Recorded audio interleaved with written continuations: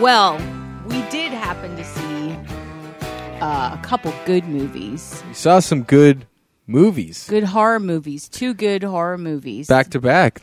The Conjuring 2. Which I enjoyed. That was our now in theaters review that we're going to do. And then Hush. A movie called Hush. Which is a streaming on Amazon. And Netflix. And Netflix. Yeah, both. Okay. I think both. And damn, it's scary and good. It's scary and good. Get into it. Very cool indie horror, like working with what you got. Yeah. You don't have a $20 million budget, and you can make a movie that's scarier or more suspenseful, more gripping than a movie of a larger budget with a bigger cast and not famous like numbers. No, I mean, well, let's talk about these now. So, Hush is directed by Mike Flanagan, who did a few other. He did Oculus. Yeah, which I didn't like. He did a couple other horror films, and his wife Kate Siegel is the star. The star, and the other lead actor is John Gallagher Jr., who is also in 10 Cloverfield Lane. He plays Emmett in that,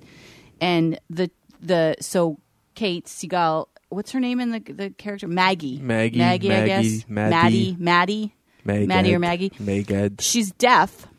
She lives in this kind of cabin. She's a writer. She's a writer. She writes novels. Yeah.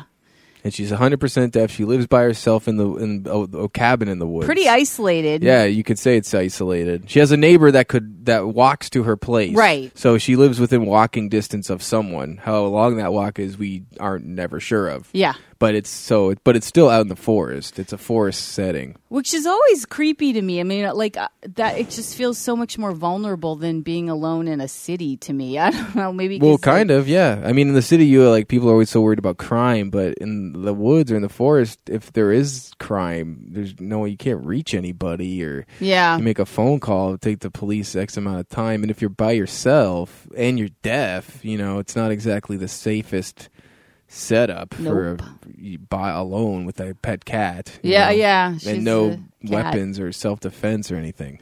But she's very smart and savvy, as we find out. And we find out that her writing methods help her in what happens to be the dramatic conclusion of the film. True. Oh, right. Yeah, that's it's true. Yeah, that's what happens. So it's good writing. It's a good friend, script. Who wrote the script? Did he write it? She wrote it with him. Oh, the two of them wrote it together. It's a good script, and it's really cool because they're able to keep it in one location, man. Yeah. It's a one location script with 4 actors, and it's suspenseful and gripping and scary and sometimes gory, but I liked it a lot more than some of these movies you go see in theaters over the summer, horror movies, I was Jameson. genuinely scared by this film. I mean, so her friend comes over and sees her, and it's a neighbor. It's a neighbor, What's and her they neighbor? sets up that she's deaf and everything, and then she reads the book and says she really liked the book. Yeah, she has a novel, the deaf woman, right? And the neighbor says, "Oh, I really like the book. You did such a good job." And she was cooking dinner and burns dinner. Yeah, so we know she's a bad cook. She's a bad cook, and the fire alarm goes off, which is important for later in the movie. And then you find out that she's writing another book, and she's got writer's block. Yeah, and then she also has 7 different endings that she can't decide which one. Right. And her friend, the neighbor, invites her to come over, and she's like, "Nah, I'm going to finish working on my new book. I'm a writer's block, blah, blah, blah." There's an ex-boyfriend in the midst who they mention. They're and contacting each other. She finds out that he tried to contact her, and she tried to contact him. She kept hanging up on him. Calls him, and then hangs up on him. She tries to FaceTime, and then he calls back. And we don't get a hold. But which is a good plot point because you don't know whether he's going to show up at some point. You don't know it's who very he banal is. stuff, but at the same time, you think it could play a part into what the goings on later kind of thing. And she has a Skype call with her sister, who can speak and has hearing, and is signing with her over the phone. Right. And so after some time after the cooking is done and everything, the neighbor comes rushing back to the window, screaming and knocking on the window. Let me in. She doesn't hear because she's cleaning up the kitchen. Right. And after dinner, and literally at the door of the kitchen is her bloody neighbor knocking and screaming, and then it cuts to her with no volume in the shot, which is really cool to give you her sort of point of view, where there's banging and shouting and screaming, and it's just dum-da-dum, scraping off the pan, dum-da-dum, washing the silverware, and then up behind her comes this masked man. Well, first you see her get an arrow shot. Yeah, stuck in the back, her shoulder. Yeah, and then a very creepy mask. Yeah, I like that mask. A mask, for me, it goes a long way. Yeah. It says a lot about the creative sort of choices of the writer and director. Yeah. And what the movie's like, what the mask looks like of the fucking killer or whatever, like, antagonist creature that you're fighting against. Yeah. A good mask can become iconic. Well, remember Eyes Wide Shut? Yeah. Those masks that they wear those in masquerade it. masks. Yeah, I mean, those are it's burned into my memory because that was so creepy scene. Yeah, yeah. So you're right. This mask is extremely creepy, and you see him standing at the door after he's knifed repeatedly stabbed her in the stomach, just over brutally. And over. Yeah. There's some gore elements in this movie, and it doesn't go over the top, but it stays true to sort of the world that they've set up. Yeah. So it's not like she's getting her guts cut out and they're falling on the ground. It's not like Thrones gore. No, but it's like gore. Sort of like it's like Scream gore. Yes. Like Drew Barrymore, and like it's bloody, but you believe it. You're like, oh my God, it's almost more disturbing. In fact, similar to that opening scene. It is similar to that opening scene. In the way she's by herself, she's being stabbed. Yeah. And then, so he just stands there in the mask and watches, and it's like creepy. And remember, he like taps on the window, and then he's sort of realizing she doesn't hear. Yeah.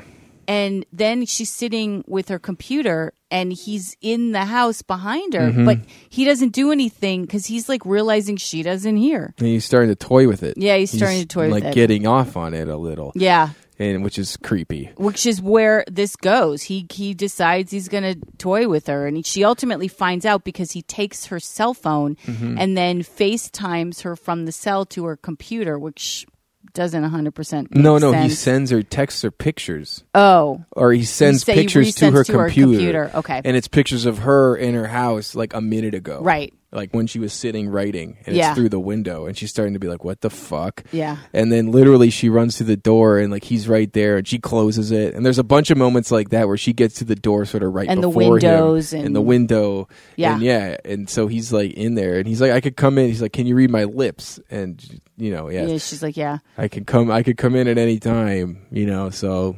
Yeah, and then he says, but I'm not gonna. I'm gonna come in when you want to die, when you so like to the point where you just want to die. So he basically saying, I'm gonna fuck with you all night. All night, yeah. And it's terrifying because you don't know what's gonna happen. And yeah, it's cool, man. And there's never really a dull moment. It's really trimmed the fat of this movie. Well, it's only an hour 20, so it's not even a full 90 minutes, which is good. I love that they did that. Good. If you don't need 90 minutes to tell the story, then fuck it. Don't. If you don't need 2 hours, fucking don't. Yeah. Man. Give me a good, I'd rather watch an 80-minute film and be like, fuck yeah. Yeah. Than watch a 95-minute or fucking 100-minute film and be like, oh. They should have cut the last 20. Yeah. Yeah. That happens all the time. Happens all the time.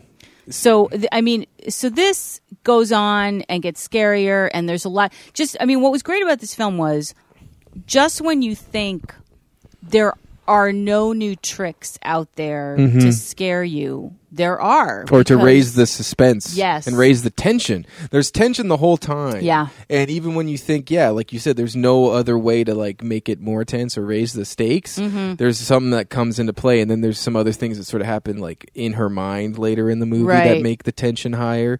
So it's a good balance between what's happening in reality than what sort of plays out in her mind, since she is deaf and she's trying to figure out a game plan. Oh, and she has this thing where she talks to herself in her mind. And she can hear herself. And that plays a big part in the near the end without spoiling. Right. So without telling any more of the plot line, watch this movie for free, man. Are you kidding? Yeah, it's for free. It's on Netflix. Yeah, are you kidding me? If you want to you got nothing to do tonight, watch the movie Hush. It's a real simple decision. Even if you don't like horror movies, it's a horror movie, but it's more of a thriller. It's more of a thriller. Yeah, it's a thriller, suspense thriller. That it's kind of a throwback to a Hitchcockian kind of thing. If you've ever seen a film, or there's a film way back, I think it's either 60s or 70s called Wait Until Dark, with Audrey Hepburn, and she plays a blind woman who is basically stalked, and then there's a similar scene where the guy comes to kill her in the house, and she's blind, and it's terrifying. It's terrifying to this day.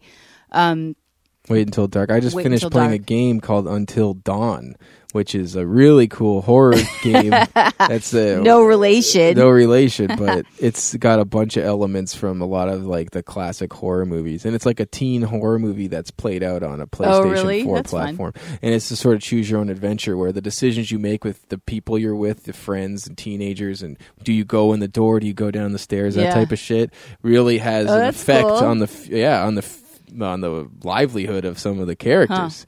And the goal is to try to keep as many of them alive till the end, until dawn. Right. So it's a really cool game. I'm going to do a review on it. Cool. Coming up. Just plug that. This is a really good film. It's really, you can testify the fact that I sat there with like a pillow over my face. Yeah, you were really more nervous than watching some of these horror movies. Well, the thing about it is, for me, like the stuff that's like gory, over the top slasher dude stuff, I don't really get. Like, it's more like, sick. It's not like, this was like genuinely terrifying. Like, this really bothered you, man. Well, because it's like a single woman. It could be real. You're like, here she is. She's vulnerable. She's out at this cabin, and it's some freaky little guy. He's not like some giant Jason Voorhees. He's like some little average size guy. Because he takes his mask off. Because she said she paints on the door with lipstick. I didn't see your face. I won't tell anyone. And he takes his mask off and says, "You did now." Yeah. All right, no more spoilers. Yep. But this is Justice for me. Yeah, Justice. I'd give it maybe like an 8.5. Yeah, like an 8.5 for what it is. As a streaming. You can't go wrong. You won't go wrong. Even if you think it starts a little slow, which I didn't, because it's not that long of a movie. I don't think it starts slow at all. Yeah. But some people might. But I don't. Yeah. It gets into it pretty quickly. Pretty quick. Yep. So Justice on that. And then the other one, the theater, the now playing that we saw is Conjuring 2, which we were very excited to see. It is the sequel to the 2013 film, The 2013? Mm-hmm. Seriously? Yeah. Took them a little bit. Oh, my God. Not even. I just feel like that movie's still new. I know. 2013. It's the continuing case files of Ed and Lorraine Warren. Yep. And directed by James Wan, who... we found out he did Insidious, track record, he did the original Conjuring, and apparently he wrote and directed the first SAW, and that was his brainchild. That was his original idea. Franchise. Yeah, the whole SAW franchise is his brainchild. And he's directing the new Aquaman film. Cool. Yeah. So Vera Farmiga and Patrick Wilson, both fantastic actors. Yeah, they're good together, too. They're so good together as the Warrens. They start out the film with an Amity thing, which was, highly anticipated because, as we know, they were very involved with the Amity horror. Yeah, we should say they're real people. Yeah. It's loosely based on some of their cases that they take up throughout the years. Ed and Lorraine Warren. In the 70s. When they were really investigating. During the Amityville Horror, they investigated that. And that's where they start, is like in the Lutz's house, the Ronnie DeFeo murders. Right. And she has like a vision in the opening scene of Ronnie DeFeo going room by room and killing his family. Yep. And then she follows like one of the dead ghosts to the basement and gets a vision of like this nun demon that scares the bejesus out of her. And she like wakes up because they're in like a seance circle in the house, and that's sort of how it starts. And then it cuts to merry old England. Yeah. London calling. Yeah, they literally do that, which bugs me. I have to say. Dong day. They literally play the Clash song, and then they do a montage of London in the 70s, which I have to say, I was a little bit like, really? I mean, they did this in What a Girl Wants, too. That every time they go to London, it's that same montage. I felt like, you got a little We've lazy seen with that before, yeah. But they, I mean, and we should say, too, that there are a lot of skeptics who immediately are against the Warrens. They dispute what they're doing, what they're saying, that they're not really, their findings aren't really worth anything, that they're making it up, all of that. Yeah. They go on TV shows where doctors are like, these guys have never found a house they didn't think was haunted. Yeah, kind of they dispute their work. But they're, they've got a lot of documented, they've got actual tapes of things happening. And this is considered one of the most infamous haunting possession cases in history. In England. And definitely for sure. in England. And they get dragged into it, and it's a house in London and Enfield, London, and a single mom and her kids. Her children start getting plagued by a spirit. One child in particular. Yeah, Janet. And it's pretty freaking scary. Yeah, it was fucking pretty terrifying. Yeah. There were some really jump-worthy moments. And it's not as good as the first one. No. It's not good, but the first one's really good. The first one's like as a movie on its own, it's like a 9+ movie. We loved it. I still love it. Lily Taylor stars in it. There's some really great we said casts. that the supporting cast is better in the first one. Yeah.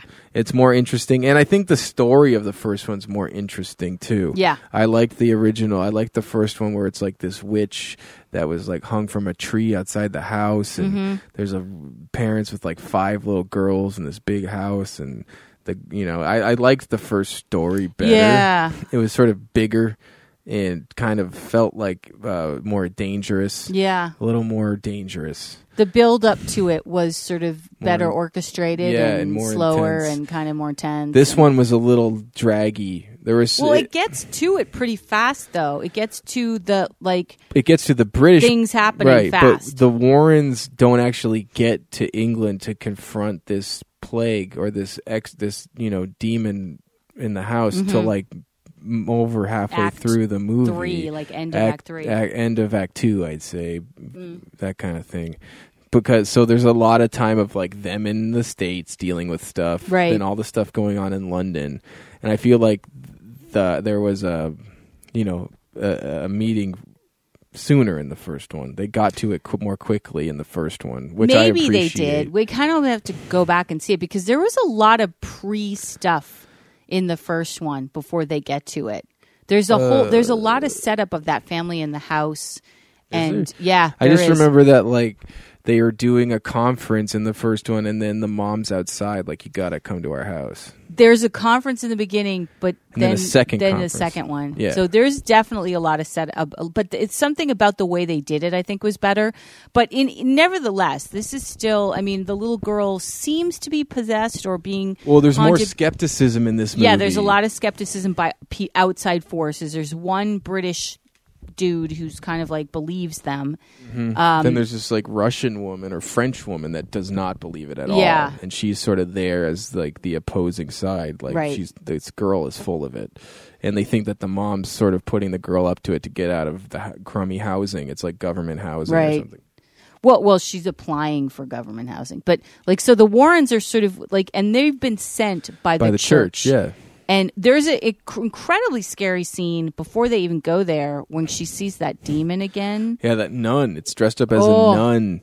It's terrifying. There's some real terrifying moments. It's worth seeing in a theater. It definitely is, especially during summer. I love good horror movies in the summer, man. Yeah. There's something super nostalgic about it, and I feel like it's like a tradition, even more so than Halloween. Like, of course, I always watch horror movies in Halloween, but like new movies, like what I always want to know what new horror movies are coming out every summer.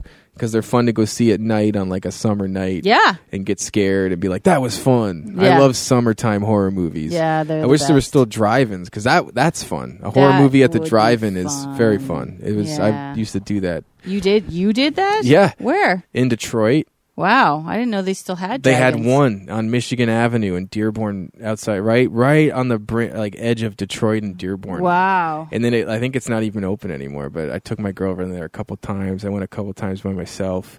It was awesome. Yeah, it's so cool. And I think in Canada I went a couple times. Yeah, I mean, I went as a kid in the 70s when they still existed. When it was like, it was the beginning of the end. It was like their That was ending. The beginning of the end? No, I mean, I think the beginning of the end was probably the 60s. Like, no. Drive-in theaters were Drive-in theaters were gone by the time I was in high school. Absolutely, really? Yeah. Because I didn't grow up with them like as common. Like it was sort of like a thing. There'd be one in like a county. Yeah. And people would go as nostalgia kind of thing. Like one outside the city, there's a drive-in theater and you can still get there. But I felt like really even in the 70s they were not. No, the 70s they were around. But in the 80s when I was in high school, they were, at least where I grew up, they were gone. They were gone. Or just people didn't go to them. They were gone. I remember when they got rid of the one that was at Fresh Pond and they put up like a new mall. I mean, like the whole mall culture changed that. You know? And like drive-ins, they take up so much real estate to have just a movie. Yeah. You know? So much real estate. But they're fun, though. I used to go to them as a kid. My grandpa took me to see Mortal Kombat in the 90s. We were talking about that. Yeah, they're making a new one. And James Wan is attached. Yeah. Full circle, people. Yep, you got to love it. Yeah, it was fun. So, I mean, there are a lot of jump scares. This nun is terrifying. For a lot of disturbing imagery. Yeah, spooky stuff. I mean, for those of you fellow, like, Reformed Catholics who grew up in going to, like, Catholic school, just, like, it's really terrifying to see this nun. Especially because they're so terrifying anyways for us. Right. But it's a demon nun. And just, there's a lot of spooky stuff that happens that's unexpected, that they really do get you with it. So it's worth seeing. It's worth it. And it was worth the wait. It's not as good as the first one. Yeah, it's not. It's a sequel. And it is a sequel. It's not going to be. It's not kind of like wow. I mean, the Conjuring, the first one, was such a good movie. Yeah, I left the first one being like, holy shit. They really they really made this movie? Like, I feel like this movie only existed 15 years ago, you know what I mean? And like, it was highly, highly rated. I think it got like a 98 on Rotten Tomatoes or 96 or something. It was worth it. It was really like, wow, I can't believe they made such a good horror movie. Right. Now, contemporary horror movies usually suck balls, unless they're like independent completely, and it just happens to be a really good script made by their own filmmakers. Yeah, I think the part of the problem was this script wasn't as good, but it was good enough, like definitely good enough to be a scare, definitely enjoyable. That's that's what you'll leave. Like the scares in this movie were cool. Or real too. And there's a couple moments even when I like jumped and I like, it didn't get me. I was like, oh fuck. Well, the whole ending sequence, I was tense. sitting literally and not even metaphorically. I was sitting at the edge of my seat, upright, just kind of with my arms like you were tense. It was cool, man. Yeah, real cool. So I mean, I definitely give it justice. I would give this one an 8. Yeah, I give it like a 7.5, 8. Yeah, 7.5. I'd give it an 8. I think it's. I couldn't give it like a firm 8, like a soft 8. Soft 8. Yeah. All right, soft 8, folks. Soft 8. Worth seeing in theaters if you don't know what to go. You want to go see a movie, have fun. Yeah. It's a fun theater-going experience, for sure. Absolutely. There was a couple times when I was pondering my navel, but that was just like... There were? Yeah, a couple moments when the scenes, they sort of string together too long or something. It was sort of like, dum-de-dum, dum-dum. But soft 8, worth seeing in theaters over the summer. 100%. You won't leave the movie being like, oh, that sucks. Well, best thing about it, Vera Farmiga and Patrick Wilson are two of my favorite actors today. They're so good. Verga Farmiga. So that's it for our now playing and now streaming reviews. Dum-dum.